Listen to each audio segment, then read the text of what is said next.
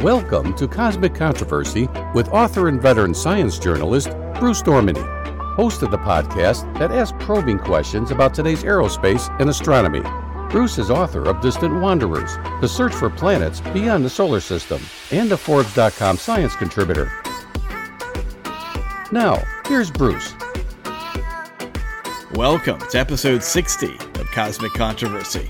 Today I am pleased to welcome Bret Stetka, a non-practicing physician who graduated from the University of Virginia School of Medicine in 2005, an editorial director at Medscape.com, the professional division of WebMD.com. Stetka is also a regular contributor to NPR. But today we'll primarily be discussing a history of the human brain, from the sea sponge to CRISPR, how our brain evolved, his new book from Workman Publishing.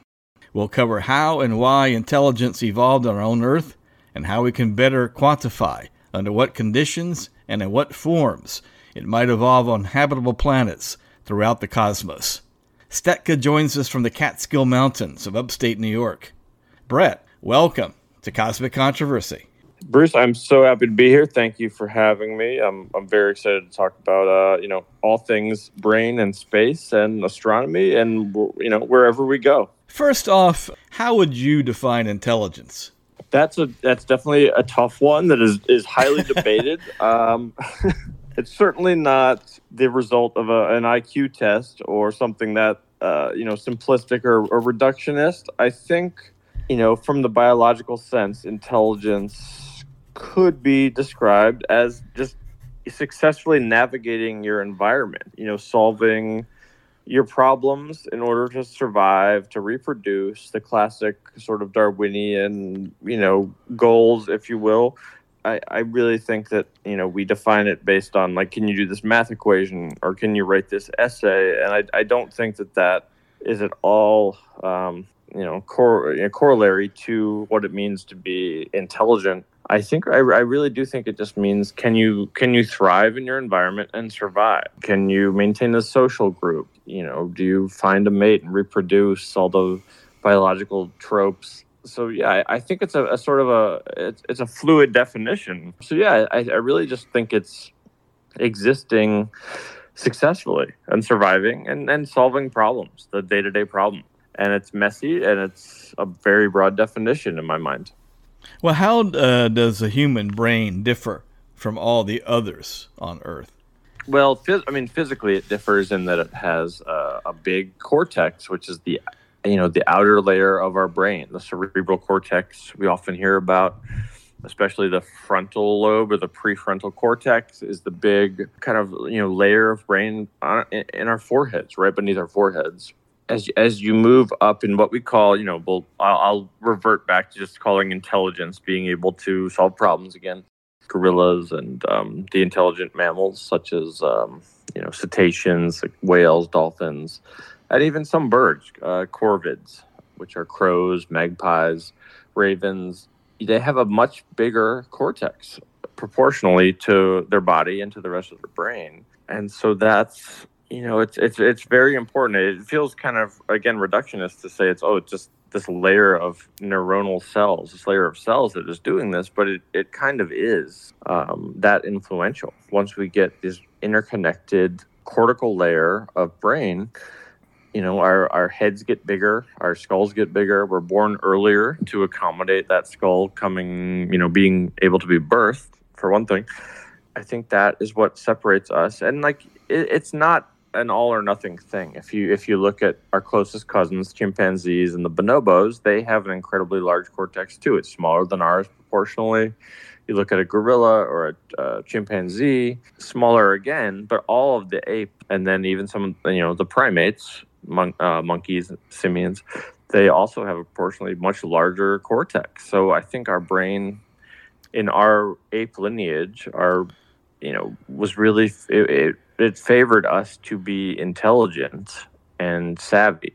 We weren't the strongest on the African planet where we evolved.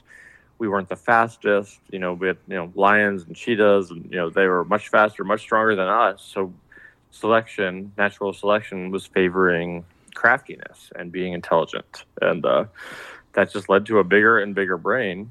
and we have proportionally one of the biggest and the most versatile. Then I was just thinking, you mentioned the African plateau, which we think that humans first evolved in East Africa. So do you look at the pachyderms, the elephants, who have what looks like a pretty large brain, a cortex as you would call it? Proportionally, is it that large when you consider the size of their bodies?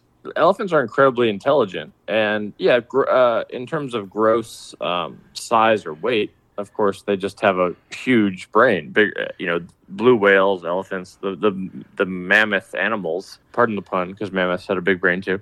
They are bigger proportionally than you would expect for a mammal of that size. So they are very intelligent, but they're not as big as our brain proportionally. So they're incredibly smart, but gross size became kind of irrelevant through the evolution of the brain once the connectivity of the brain became more important. How neurons connect, how the brain is structured, how the architecture connects. For millions of years of evolution, having a bigger brain proportionate to your body was very important, but then the cellular architecture of the brain became more important. How do these neurons connect? So you don't necessarily need more of them, you need them connected in the right way.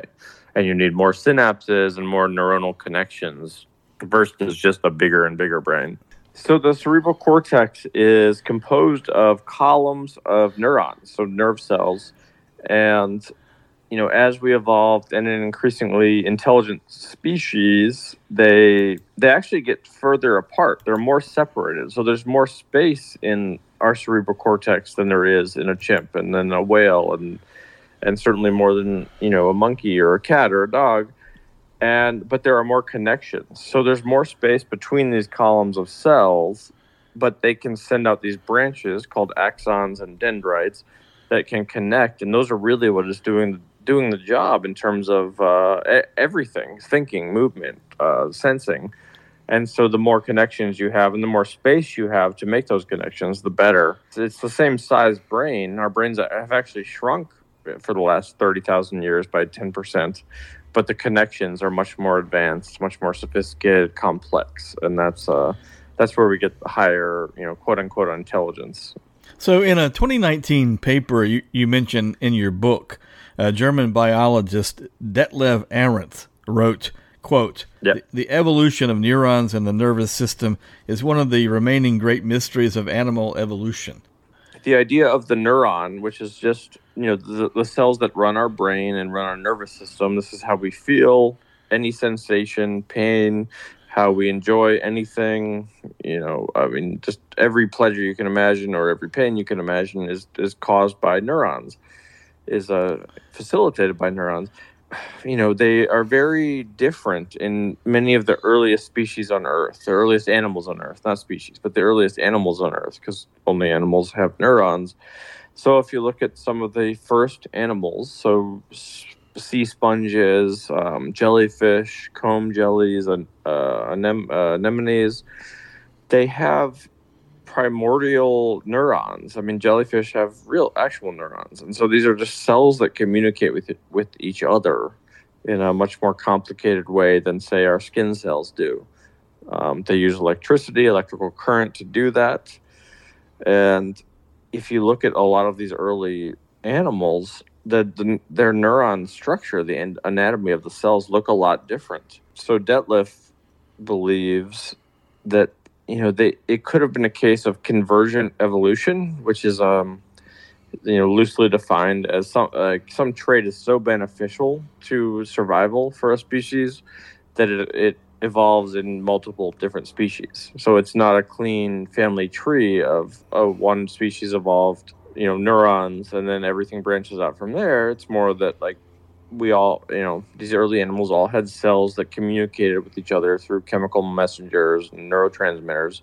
And then it was so beneficial that in multiple lineages of animal, it was beneficial to have cells that looked like a neuron that communicate with each other and led to a higher form of complex life that could react to the environment and go after food in a more efficient manner. And so in other words, you think that our neurons in our brains today are the beneficiaries of this ancient evolution in jellyfish, the neurons in jellyfish, for instance. There's a direct link between the evolution of these early neurons in jellyfish and our own brain. Yeah, in a way. I think that there's probably some kind of a shared ancestor to the neuron, and I read about it.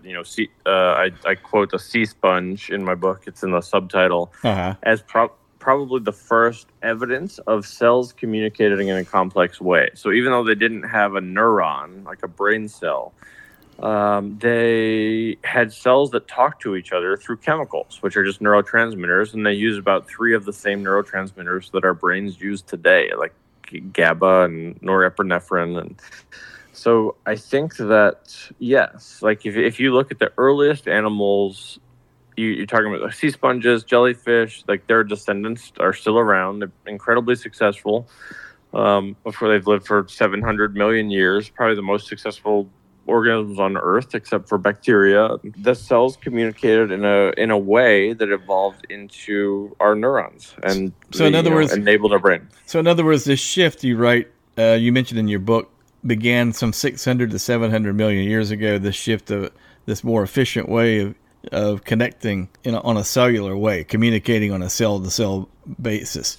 We've had a lot of extinction events over the eons. Sure.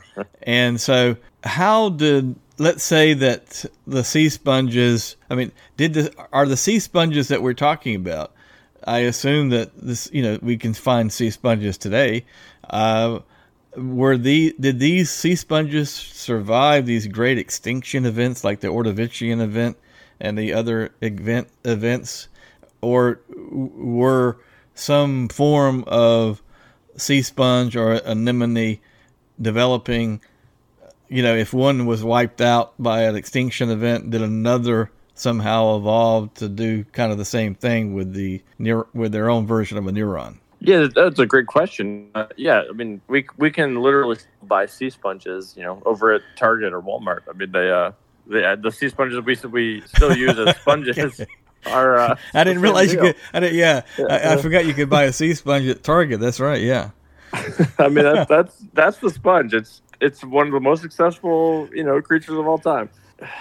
So they have. Of course, they were probably different because they've been evolving for 700 million years, as have jellyfish, and but they are the same lineage of creature, and there were probably around Ediacaran, Cambrian time. So that's roughly 700 to 500 million years ago. There were probably a ton of creatures like a sea sponge. There's a group of species called placozoans that were like a little pancake, double-layered pancake kind of thing. There were all these like primordial creatures that were, everyone debates what's the first animal. Was it a plant? Was it an animal? And it was all kind of murky because, when do you define an animal versus a plant? Does it start metabolizing energy from organic compounds? But yeah, there were probably a lot of stalk-like creatures that were, sessile. They had a little foot that stuck them in the bottom of the ocean and kind of waved. And sea sponges are a big candidate for the first official animal because it filtered water and brought in nutrients that way and metabolized organic compounds. And it was a very pleasant period of animals and or plants that kind of stuck to the ocean floor and waved and took in nutrients like organic molecules from single-celled creatures mostly, and it was nice. But yeah, the sponge was very interesting because the cells in a sponge collect together and take on different roles. So it was one of the first examples of a multicellular creature like us. We have liver cells, kidney cells, or brain cells that all do different things. The sponge is really the first example of that, or at least one of the first. What about oxygen? Because oxygen we know we need for energy for not only our brains but our heart, and it's essential to our function. And up until the great oxidation event at 2.4 billion years into Earth's history, basically there wasn't that much oxygen. And it's kind of still a mystery as to what caused this oxidation event. So how did the rise of oxygen affect the rise of intelligence? Yeah, so in general, the Earth was mostly anaerobic, no oxygen. Once life probably arose in the form of bacteria and archaea and these single-celled organisms 3.5 billion years ago or so. Then you get these cyanobacteria, which are bacteria that photosynthesize in the same way that plants do. They're taking in the carbon dioxide from the environment and they're putting out oxygen. And with that, and we do see around 2 billion to 2.5 billion years ago, the oxygen level, and this is based on geological samples. And I know we both read Andrew Knowles' book, Brief History of Earth, which gets into this really nicely. He was the previous guest. Once the Earth has, for a billion, millions of years, it was maybe 1% of the oxygen level that the Earth is today, but that was enough to support bacteria that metabolized oxygen and respirated essentially. So you get these cyanobacteria that are the first photosynthesizing creatures on Earth. Really, they're single cells and they photosynthesize just like a plant, and they kick out oxygen. So gradually, you have an increasing amount of oxygen in the environment. And then eukaryotes evolve, which are, cells with a nucleus. So everything we know, most big plants, animals, us, are eukaryotes. Our cells all have a nucleus, which houses our DNA. And they have in animals, we have mitochondria, which create our energy through oxygen. And in plants, there are chloroplasts, which create their energy. And all that can only work with oxygen. So once there's enough, photosynthesis happening, you get an oxygen-rich planet, really.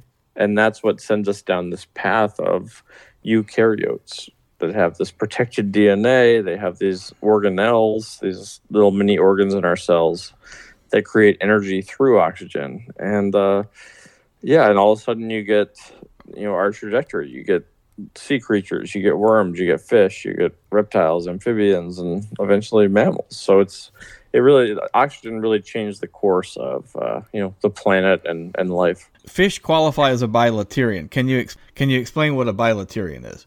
Sure. So early in life, as we talked about, the first animals looked like sea sponges. They looked like fronds. They were a simple sort of stalk.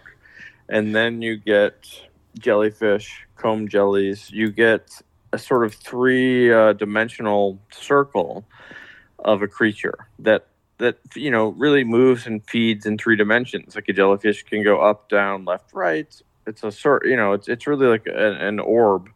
But then in our lineage, there were advantages to being like literally a worm type shape. So you have cephalization, as they call it, which is the concentration of sensory organs at one end of your body. So a head, basically.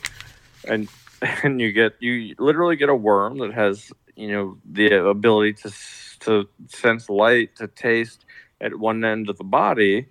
And with that body setup, you can't really flit around the sea like you would a jellyfish. So you're on the sea floor, you're crawling, you're in a 2-dimensional world, not a 3-dimensional world. And with that setup, all of a sudden you're symmetrical in a bilateral way. So, a jellyfish is symmetrical all the way around, but a worm and, pretty much most animals and certainly mammals and us are bilateral. We're each side, we have 2 sides that look the same. They mirror each other. And so that's a general term for once our worm-like ancestors came around. Bilateria, just meaning bilateral. This bilateralization enabled the development of a nervous system in which you had a frontal cortex, where the nerve centers were concentrated at the front of the creature's body.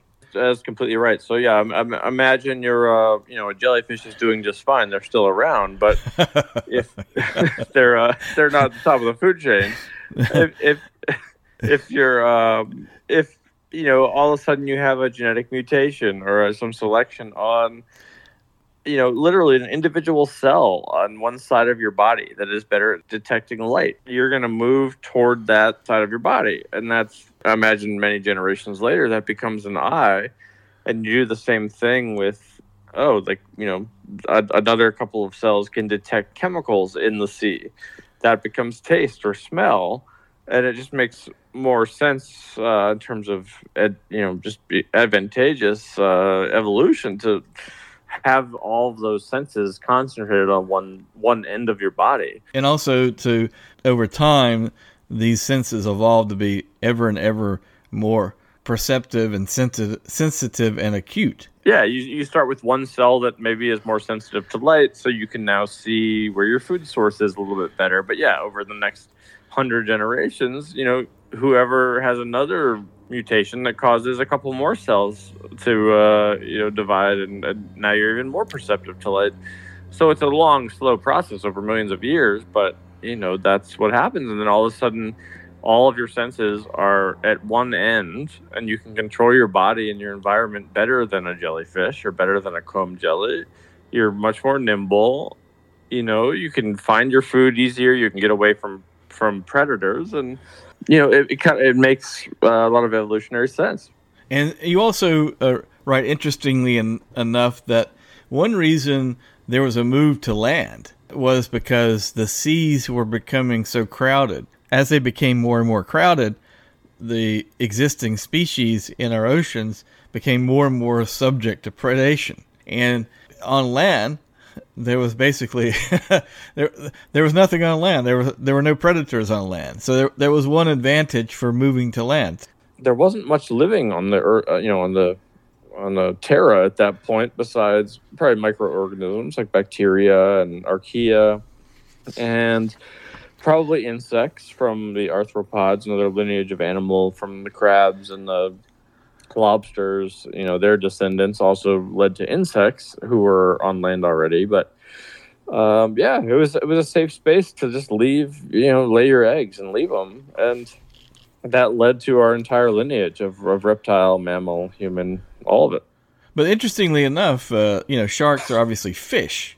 But whales and the cetaceans, the dolphins, the porpoises, and the whales are mammals. If mammals didn't become encephalized until after basically they took over the earth after the impactor that killed the dinosaurs, is that when the mammals, the orcas and the dolphins all went to sea, so to speak? The whales, dolphins, porpoises, they're all related to the hippo. So mammals evolved on land, and you can kind of see it if you look at a manatee or your average whale.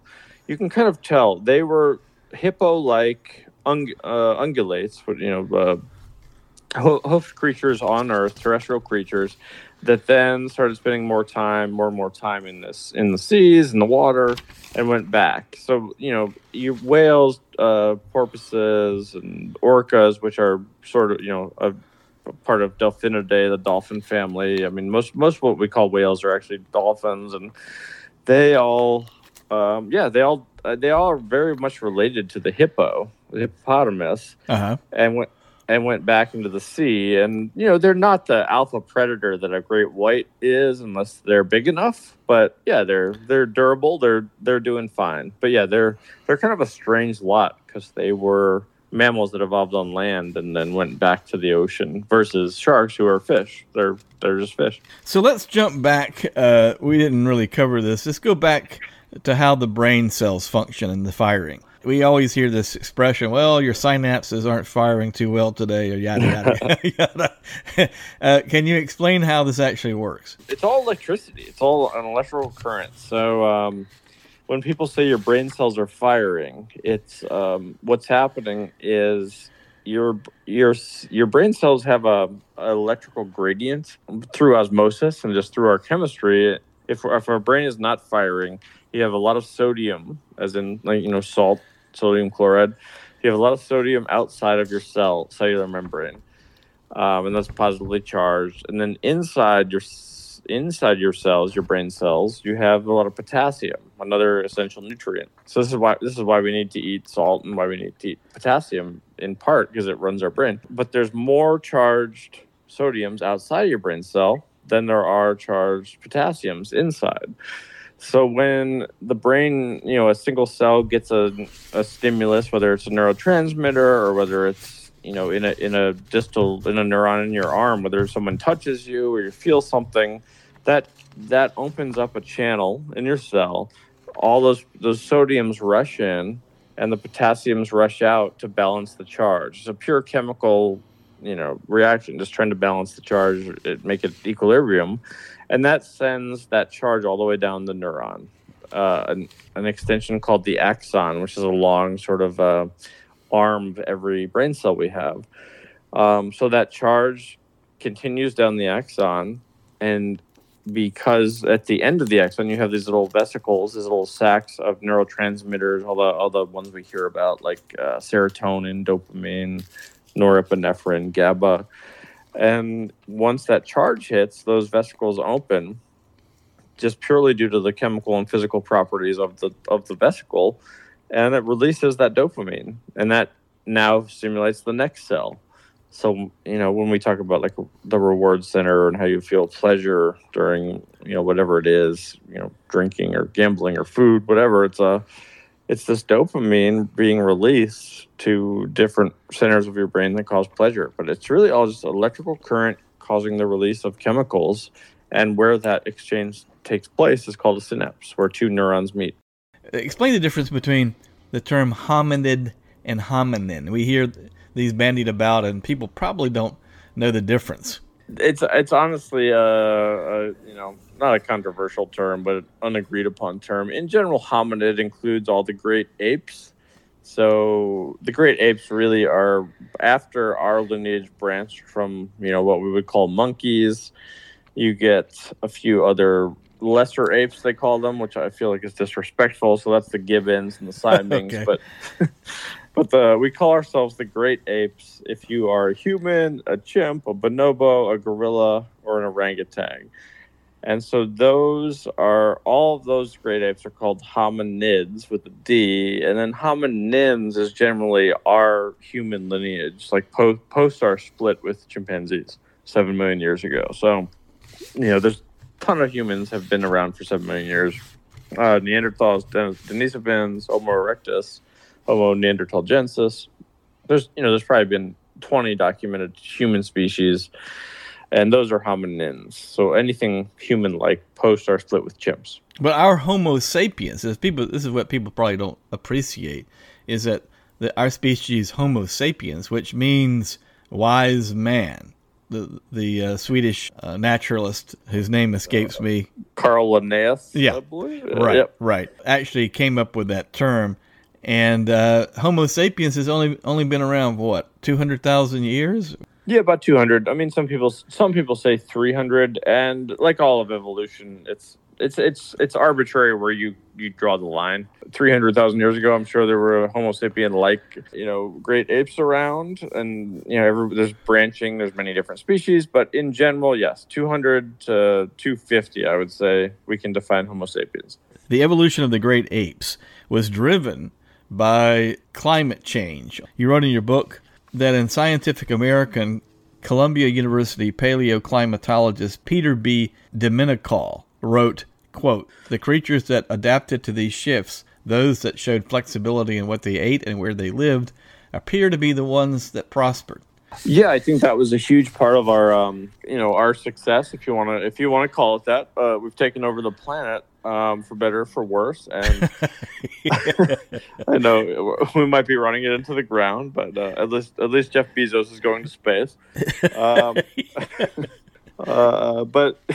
yeah, no, I think that the geological evidence and anthropological evidence shows that there were many climate shifts over the last couple million years since Homo erectus evolved around 2 million years ago, who are sort of famously one of our first close cousins. And Yeah, we all evolved in Africa, and the African climate dried out. There were periods of glaciation prior to that where the earth got cold, and there were periods where everything warmed.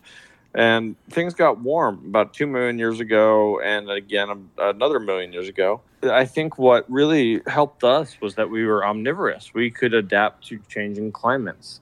And really that means adapt to changing food sources. So whereas many of our cousins, Paranthropus, which is an Australopithecine, they mostly subsisted on grasses. And even chimps today, they mostly eat fruit and a little bit of meat, but humans were able to really thrive on anything. So they could eat the fruit, they could eat the leaves that were in the forest. If the climate dried out, which it did on multiple occasions, we could dig up roots, we could eat corms and tubers and sweet potatoes, which were all over Africa, like the sweet potato ancestor at least. So yeah, we just could adapt. And then eventually we started eating seafood from the shores of Africa and from lakes. And so I think we endured in part because we were so omnivorous. We could just eat anything, and we still do. I mean, most species don't eat nearly the breadth of food that we do. We eat everything. We're eating oysters and hamburgers and grains and leaves, and most species don't do that. They have a much more narrow diet.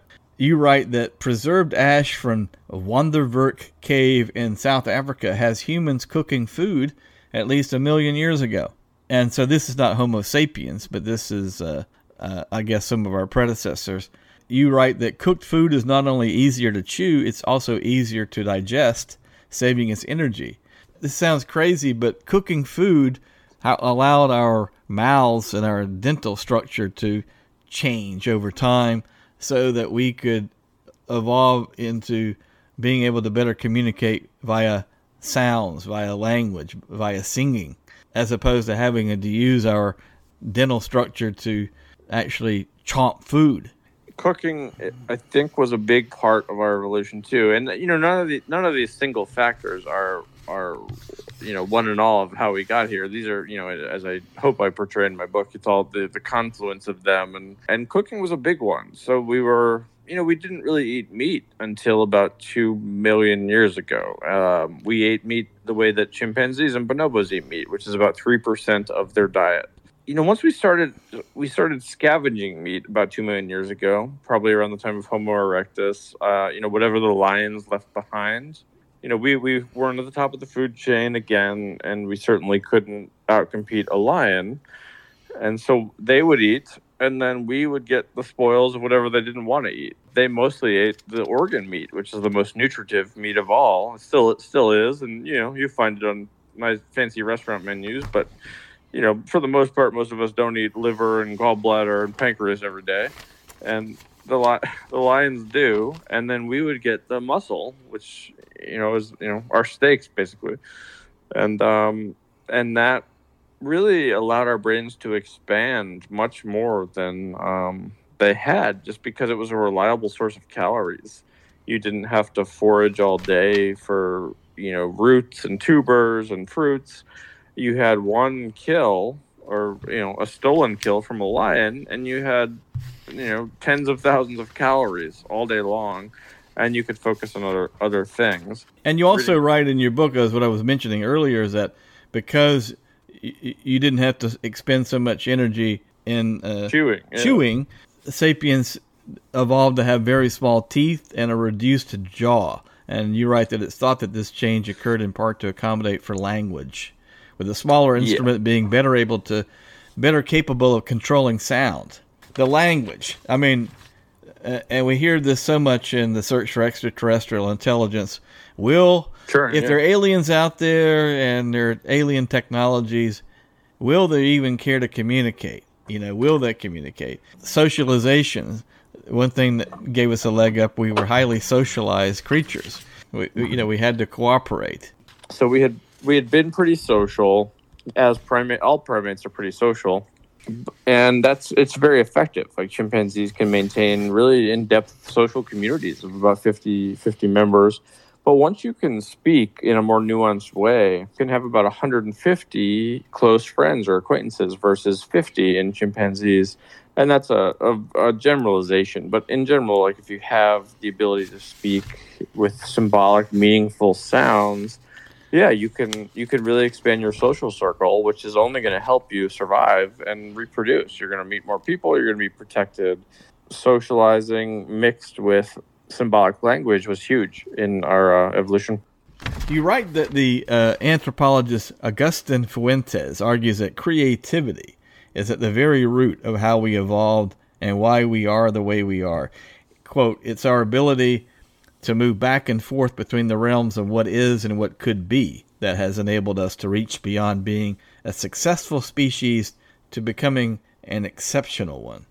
I think that gets back to one of your early questions about what differentiates the human brain from other brains, other species brains. And I think that, yeah, creativity really came to define us much, and this is all tied in with, harnessing fire and hunting. All of that takes a creative mind. Once you have a brain that can solve problems in such a complex way, where you can, figure out that, this piece of stone in the future could be an axe or a tool if I just work it the right way, which, even chimpanzees, they can kind of do that, but not in the way we can. I think that really defines, an intelligent brain as we would define it. Like, it involves planning, executive function. It's a level of sophistication that other species don't seem to have, and certainly Neanderthals did, and many other human species did. But for now, I think we're the only one that has that ability to be creative, which, loosely could be defined as just generating an entirely new idea on Earth or in the universe. Something that, you're not taught. You might use prior knowledge to develop, but it's just a new idea. That's creativity. So there were three aspects of Homo sapiens' success. Number one was a very high level of socialization. Number two, an ability to communicate. And number three, creativity in the manner in which we communicated. Our creativity, in a vacuum, maybe might have just died out. But once you have a community that can witness it and copy it or mimic it, and as psychologists say, ratchet it, which means take it and improve upon it, it's it gets passed down from generation to generation.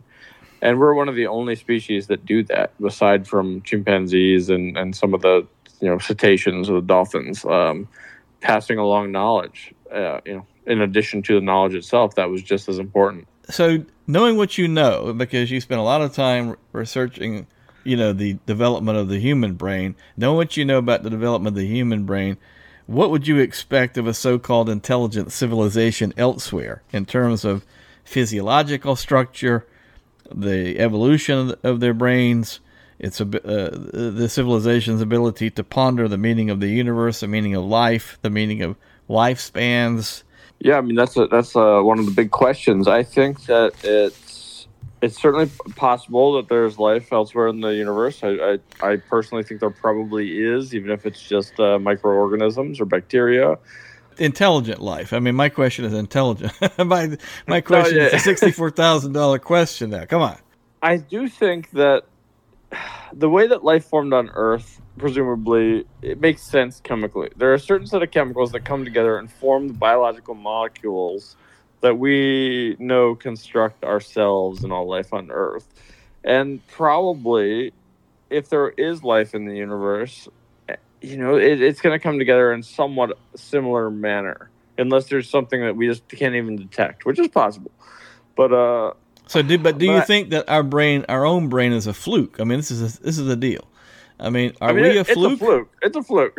I mean, as far as we know, it's a fluke. But it could be that, yes, somewhere way out there, this happened again. I don't know if it would look like us. I don't know if it would be shaped like us.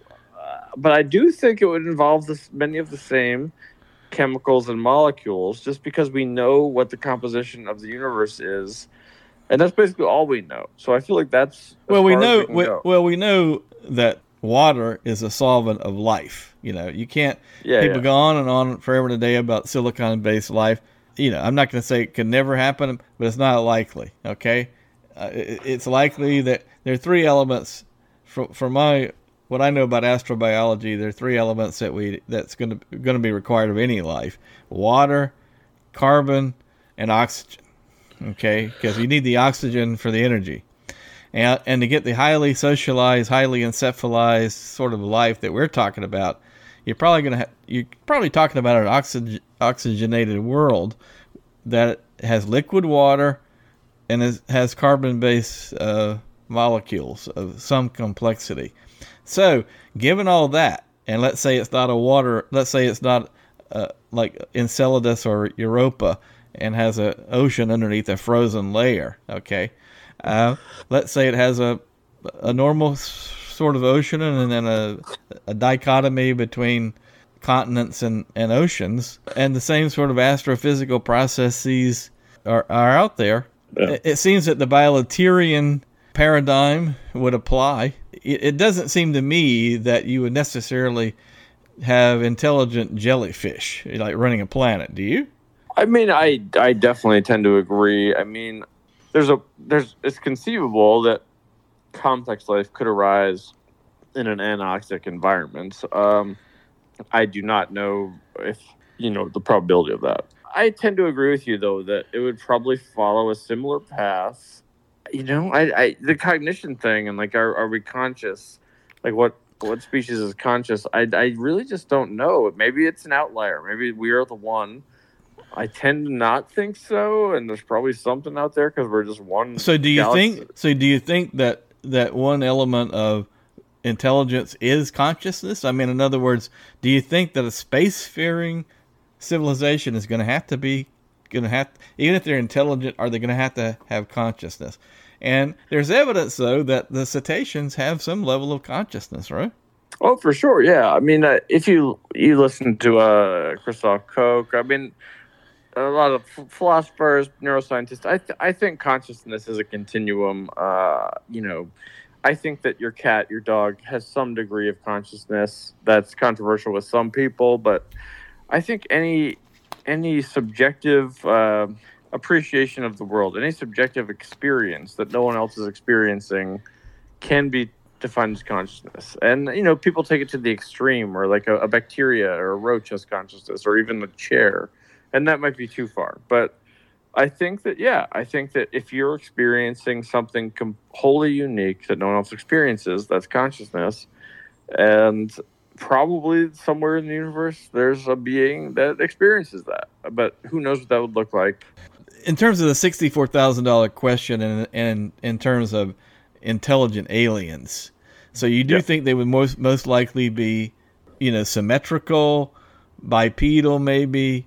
You don't see them as a hive intelligence necessarily. You don't see them as a sponge-like intelligence. You see them probably along the lines of what E.O. Wilson has written. And he, in one of his books, even postulated that intelligent life elsewhere would probably be bipedal.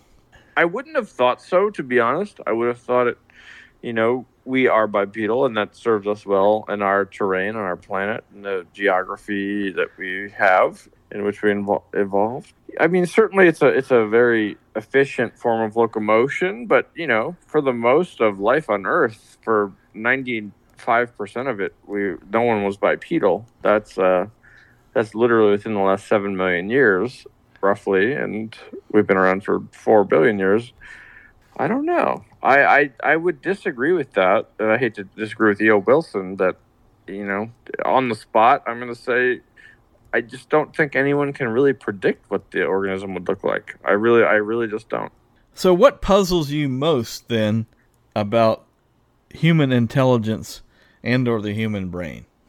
I think what puzzles me most is how we have conjured up consciousness. Like, what is it? How do we... I know I just defined it earlier, so I'm contradicting myself, but how do we create this reality with our brains? And that's what's fascinating. I mean, that's what's beautiful about consciousness and the brain and humanity. I mean, it all is what we perceive, and everyone perceives it differently, so everyone's consciousness is different. So I think that's the ultimate mystery, and perhaps that will never be solved, and maybe that's a beautiful thing to never solve that. Spirituality comes in and all that, but just the fact that we're here, period, is fascinating. And what puzzles you most when thinking about the possibility of intelligence beyond our solar system? Honestly, that doesn't puzzle me as much as the idea that we just exist, because I do think that there has to be something else beyond our solar system, which would make sense because we arose somehow. But the fact that anything arose is what puzzles me. I hope there is life beyond our solar system. We discover it. Everything's peaceful. I'll still be enamored and in awe of the fact that anything exists at all. So, Bret, do you have a way that listeners can contact you on social media or via email if they want to comment or to learn more? Facebook, Instagram, and Twitter. It's all Bret Stetka, BRETSTETKA, or just Google A History of the Human Brain. That's my book, and that should bring you to all the various Amazons and Facebooks and all the sites. As always, please follow Cosmic Controversy at brucedormany.podbean.com or at bdormany on my Twitter feed. Bret Stetka, thanks for giving us a better understanding of how we evolved intelligence. Bruce, thank you so much for having me. This was incredibly fun, and I love talking about all this, the brain, evolution, space. Thank you again. Thank you for being a part of the podcast today. This has been Cosmic Controversy with Bruce Dorminey. Please follow Bruce on Facebook, on Twitter at bdormany, or his regular posts on Forbes.com. Until next time, clear skies. Music provided by RFM.